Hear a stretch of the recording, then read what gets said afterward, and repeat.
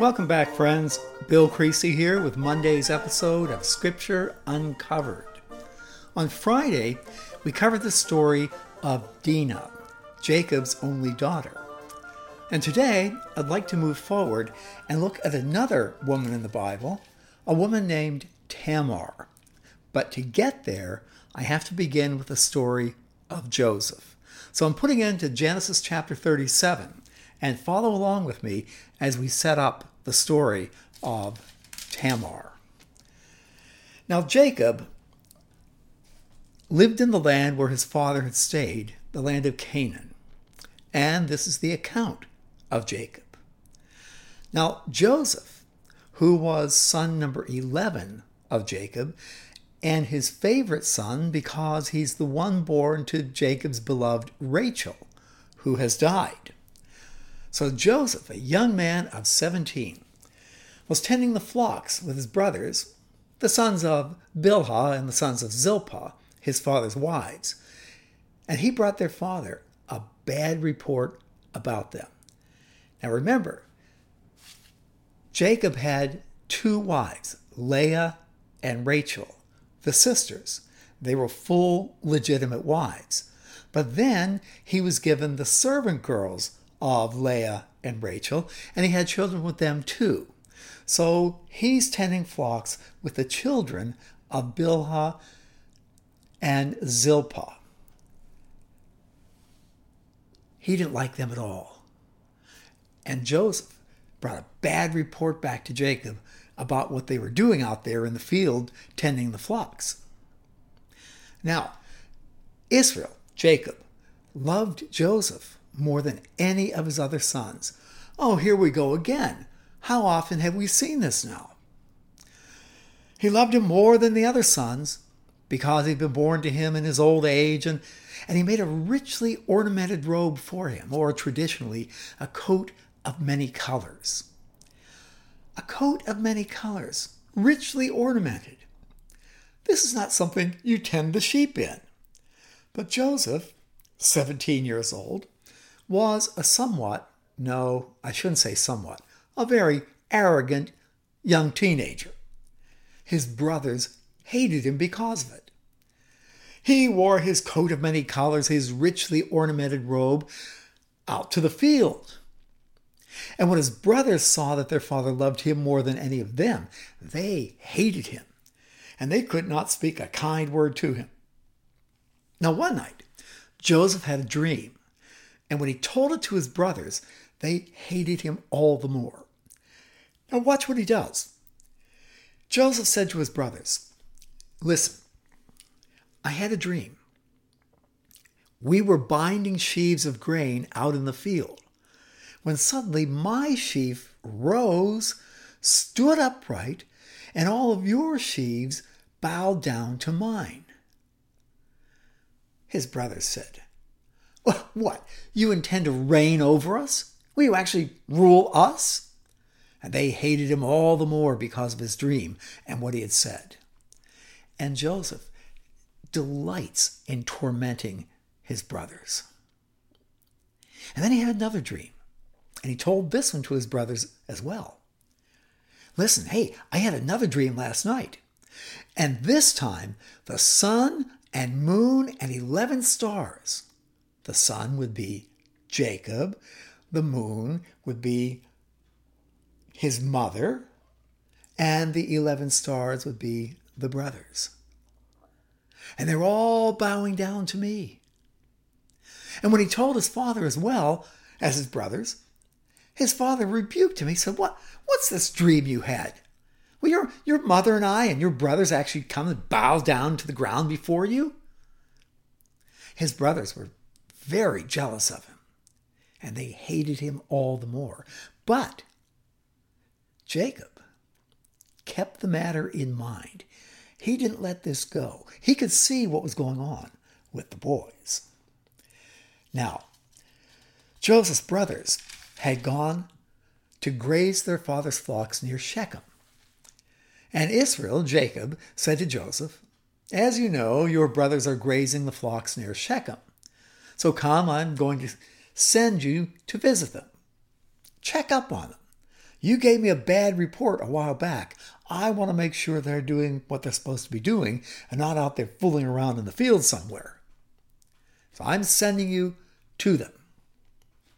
"Very well," he replied. So Joseph donned his coat of many colors, and off he went.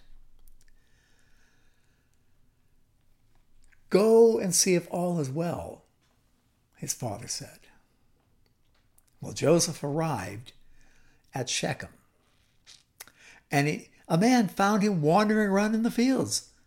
And he asked him, "What are you looking for?" And Joseph replied, "I'm looking for my brothers. Can you tell me where they're grazing their flocks?" "Oh, they've moved on from here. I heard them say, 'Let's go to Dothan.' Now, Dothan is up north, almost up to the Jezreel Valley. The city of Dothan, the village, only appears twice in Scripture, once here and once when Elisha and his servant are there for the night, surrounded by the Aramean army." Dothan. So Joseph went after his brothers and, sure enough, found them near Dothan. But they saw him coming from a distance. Well, how could they miss him in the coat of many colors? They saw him coming, and they plotted to kill him. "Here comes that dreamer," they said to each other. Let's kill him and throw him in a cistern and say a wild animal devoured him. Then we'll see what comes of his stupid dreams." Well, when Reuben heard this, he tried to rescue him from their hands. "Come on, guys," he said. "We can't take his life. Don't shed any blood. Throw him in this cistern here in the desert, but don't lay a hand on him. Let's just give him a good scare. Let's drop him in the cistern and go away and have lunch. Then we'll come back and get him. We'll scare him." Reuben wanted to rescue Joseph. So when Joseph came to his brothers, sure enough, they beat him up. They stripped him of the coat of many colors, and they took him and tossed him in a cistern. Now the cistern was empty. There was no water in it. It was a dry cistern for storing grain. A cistern is big. I've been down inside cisterns in the land of Israel. They're the size, well, one that I was in the old city of David. We climbed down a ladder, and it must have been a good 30 to 40 feet down to the bottom. And once in the bottom, it was shaped like a light bulb. The bottom was big, the sides curved upward to the exit. So once in there, if you don't have a ladder or a rope to get out, you cannot get out. That's where they threw him, and they covered it. Pitch black. He's scared to death, stripped of his clothes. Well, as they sat down to eat their meal, so they went off to have lunch, they looked up and they saw a caravan of Ishmaelites coming from Gilead. Their camels were loaded with spices, balm, and myrrh, and they were on their way down to Egypt. And Judah, brother number 4, said to his brothers, "Hey, look, guys, what will we gain if we kill our brother and cover up his blood? Let's sell him to the Ishmaelites and not lay a hand on him. After all, come on, he's our own brother, our own flesh and blood." So, when the Midianite merchants came by, his brothers pulled Joseph out of the cistern and sold him for 20 shekels of silver to the Ishmaelites, who took him to Egypt. Now, we have a bit of a problem here, an ambiguity in this verse. When the Midianite merchants came by, does they point to the Midianite merchants or to the brothers? I would argue that they point to the Midianites. When the Midianite merchants came by, they pulled him out of the cistern and sold him to the Ishmaelites, who took him to Egypt. So the boys in this reading, the one I've just presented to you, the boys finish eating, And Reuben returned back to the cistern to get Joseph out. We've scared him. Let's give him a good scare and get his mind right. But they get back to the cistern. Reuben got back. He looked, and Joseph was gone. He went back to his brothers. He said, "The boy's not there. What do we do now?" You see, they were going to play a prank on him, teach him a lesson.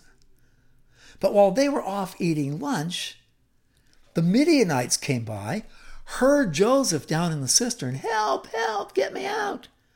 They pulled him out, and they sold him to the Ishmaelites, who took him to Egypt. So what are the brothers going to do now? How do we tell Dad? They got Joseph's robe, slaughtered a goat, dipped the robe in the blood, and took the coat of many colors, the richly ornamented robe, back to their father. And they said, literally in Hebrew, "This we found," as they hold it up to Jacob's face. And notice, they don't say anything else. "This we found." Jacob recognized it. And he said, "It's my son's robe. Some ferocious animals devoured him. Joseph has surely been torn to pieces." Then Jacob tore his clothes. He put on sackcloth and mourned for his son. All his sons and daughters came to comfort him. He refused to be comforted.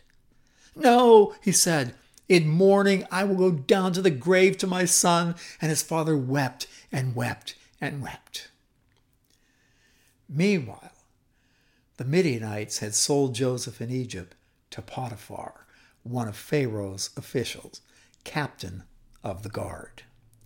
Now, I note this story because we now move to chapter 38, the story of Judah and Tamar. Now remember, Judah is deeply involved here in the story of throwing Joseph in the cistern and losing him. We read in chapter 38, excuse me, "At that time, Judah left his brothers and went down to stay with a man of Adullam named Hira. So Judah, son number 4, left home." Look, the boys don't leave home. This is an extended family. We saw how important that extended family was in the story of Dinah. They stick together. Judah left. I think he left because he couldn't bear to see his father weeping day after day, mourning Joseph. And Judah knew what happened. And he just couldn't stay there any longer. So he moves out. And there, Judah met the daughter of a Canaanite man named Shua. He married her and lay with her. A Canaanite daughter. Do you remember back when Abraham sent his servant to get a wife for Isaac? Don't let her marry a Canaanite woman. And you remember Esau, to really get under his parents' skin, married Canaanite women. Now Judah met the daughter of a Canaanite man, and he married her.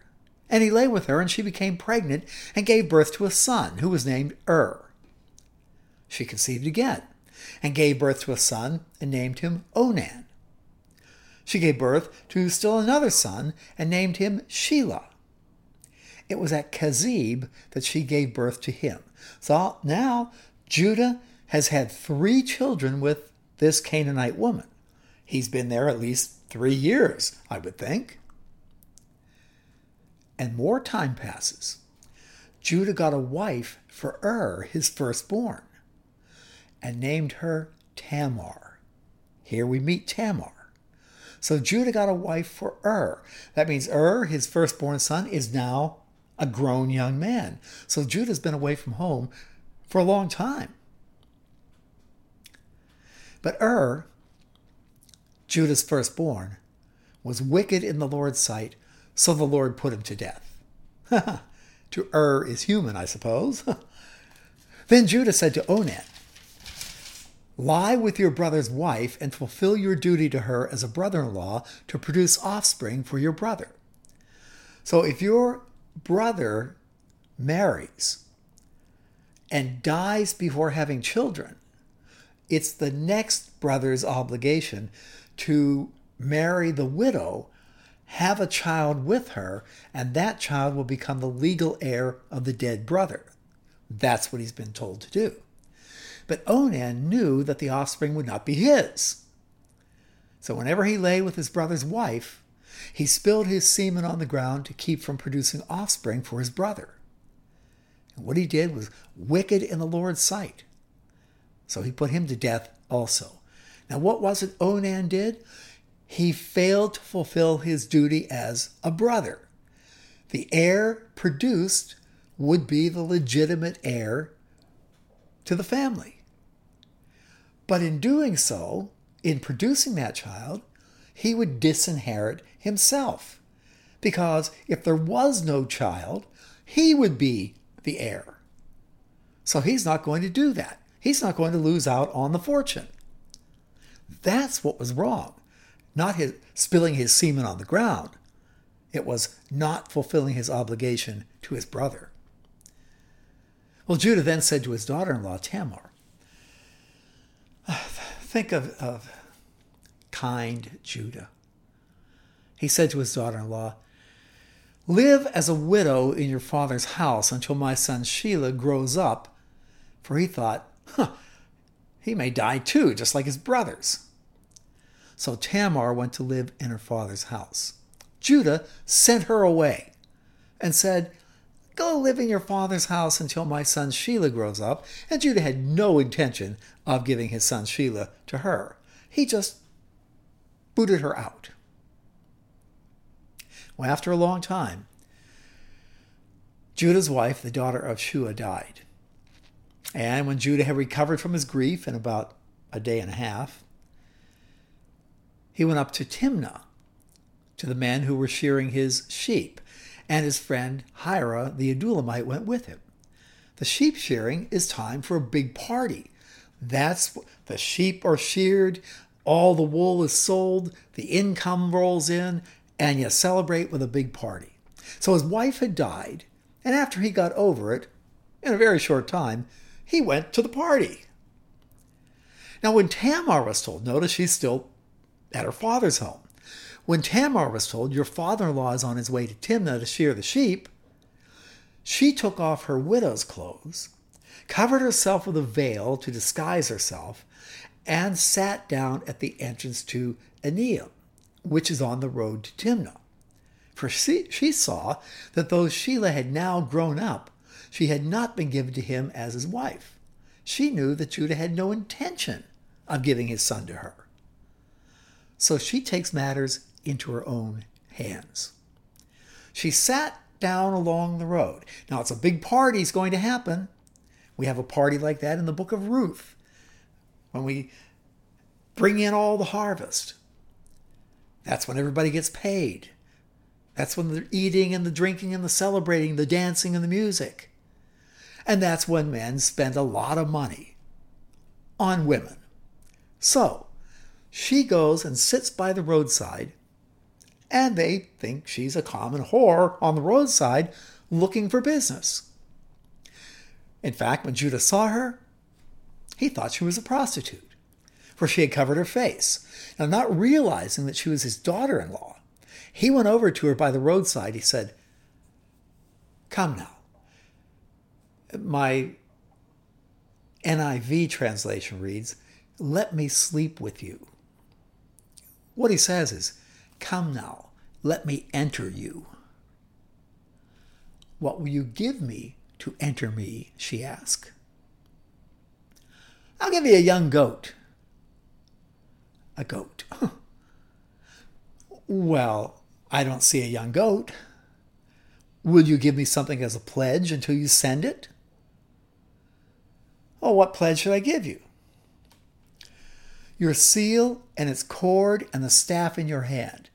That is, give me your American Express Platinum card and your password. He gave them to her because he wanted to enter her. And she became pregnant by him.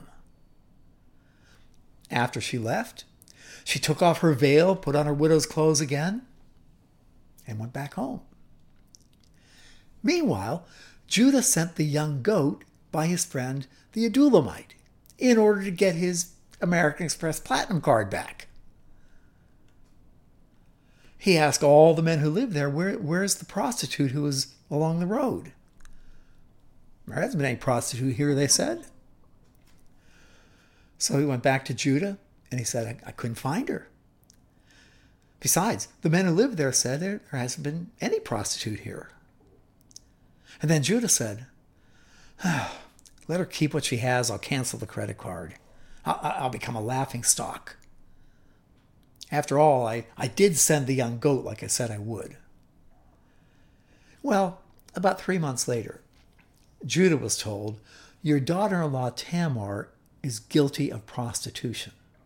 As a result, she's now pregnant. Kind Judah said, I knew she was no good. Bring her out and have her burned to death. As she was being brought out, she sent a message to her father-in-law, I'm pregnant by the man who owns these. And she holds up the American Express Platinum card. And she added, see if you recognize who seal and cord and staff these are. Judah recognized them. Now notice in the story of Joseph, when the brothers hold up the coat of many colors, all bloodied, they say nothing. But Jacob recognized them. There's recognition running all through these stories. Judah recognized them and said, she's more righteous than I wouldn't give her to my son Shelah. He did not sleep with her again. And when the time came for her to give birth, there were twin boys in her womb. And as she was giving birth, one of them put out his hand, so the midwife took a scarlet thread and tied it to his wrist. He's the first one to come out. But then he drew back his hand and his brother came out. Any of this remind you of Jacob and Esau?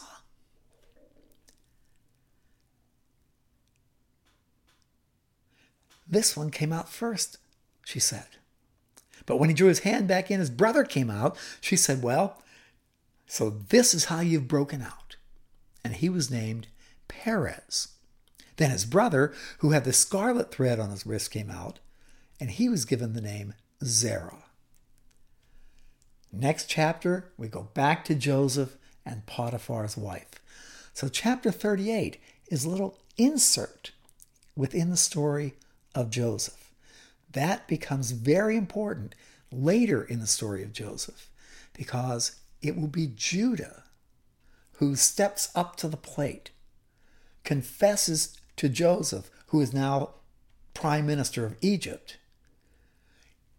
Judah is the one who will save his brothers from Joseph, the prime minister. Oh, and we hear this story again, or we have allusion to it again, if you turn back to Matthew, the genealogy of Jesus in the Gospel according to Matthew, chapter 1. Listen to this. A record of the genealogy of Jesus Christ, the son of David, the son of Abraham. Abraham was the father of Isaac. Well, we've read that story. Isaac, the father of Jacob. We've read that story. Jacob, the father of Judah and his brothers. There's son number 4, Judah. Judah, the father of Perez and Zerah, whose mother was Tamar. There they are, right in Jesus' genealogy. And we go from Perez, the father of Hezron, Hezron, the father of Ram, Ram, the father of Aminadab, Aminadab, the father of Nahshon, Nahshon, the father of Salmon, Salmon, the father of Boaz, whose mother was Rahab, the prostitute from Jericho, Boaz, the father of Obed, whose mother was Ruth, oh, the greatest love story in the Bible, Obed the father of Jesse, and Jesse the father of King David. And from David down through the kings of Judah, all the way to Jesus himself. This story, this little inset in the story of Joseph, is critical to the genealogy that produces Jesus. How about that? I love the way Scripture works when it does things like this. Hey, there we are right at the end. Last time I reminded you about checking audible.com. Just go to Audible, search Dr. Bill Creasy, and the entire catalog of all of my courses will come up, book by book, taught verse by verse through the entire Bible, audible.com. If you're sitting at home dealing with this COVID pandemic, it might be a good way to pass the time. Listen to a few of the lessons. So there we are. I'll be back again on Wednesday. Take care. Keep me in your prayers if you would, and I'll keep you in mine as well. Thank you. Bye-bye now.